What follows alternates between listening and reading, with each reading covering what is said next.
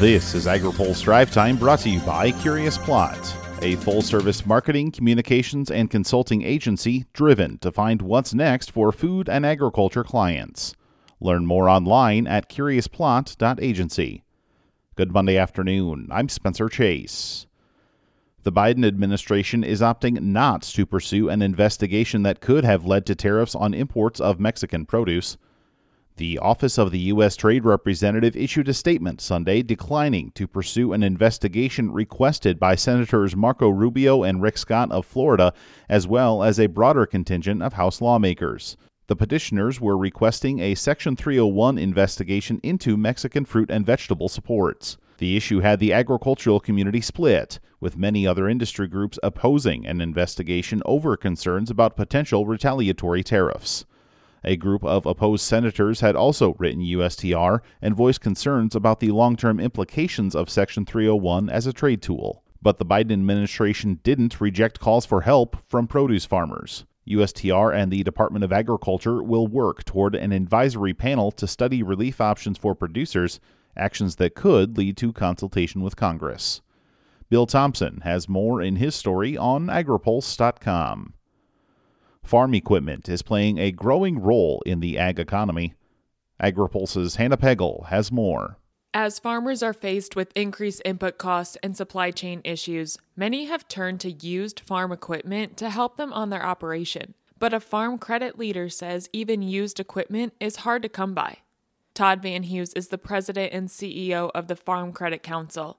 Speaking on this week's open mic, Van Hughes says farmers are struggling to find equipment that is available and at a reasonable cost. You know, if you can find it, it's very valuable stuff. You know, I hear anecdotal stories about difficulty finding used equipment, paying for used equipment because it's so pricey, and even maybe beyond that, parts, especially as we've talked about, you know, the middle of harvest season.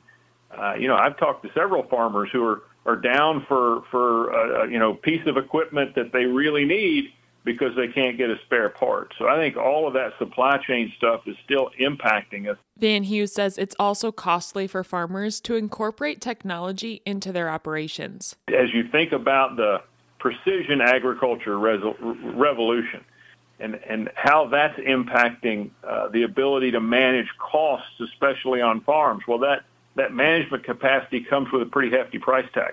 And so we're definitely seeing all that out there. Van Hughes also discusses the outlook for 2023 and the impact higher interest rates will have on producers. Head to agripulse.com to listen to his full open mic interview. For AgriPulse, I'm Hannah Pegel. Finally today, contraction in the cattle cycle is on full display in a recent USDA report. USDA's National Agricultural Statistics Service rolled out its monthly Cattle on Feed report Friday and offered figures showing shrinking in the cattle inventory across the board. USDA livestock economist Shayle Shagam says the figures show smaller numbers in most of the report's categories. The number of cattle on feed on October 1st was just under 11.5 million head, which was about 0.9% below a year earlier. During September, just under 2.1 million head of cattle were placed on feed, which was about 3% below a year earlier. And during September, the number of cattle marketed from feedlots was just under 1.9 million head, which was about 4% above a year earlier. Heifer retention is also shrinking. And the number of heifers and heifer calves on feed on October 1st was just over 4.5 million head, which was about 1% above a year earlier and about 40% of the total number of animals on feed on October 1st.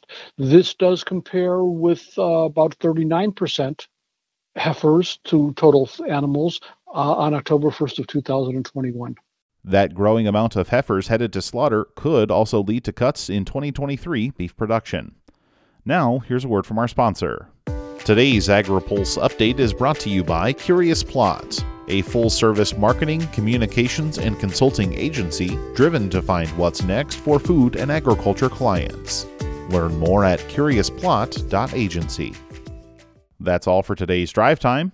For more agriculture, trade, environment, and regulatory news, visit agripulse.com.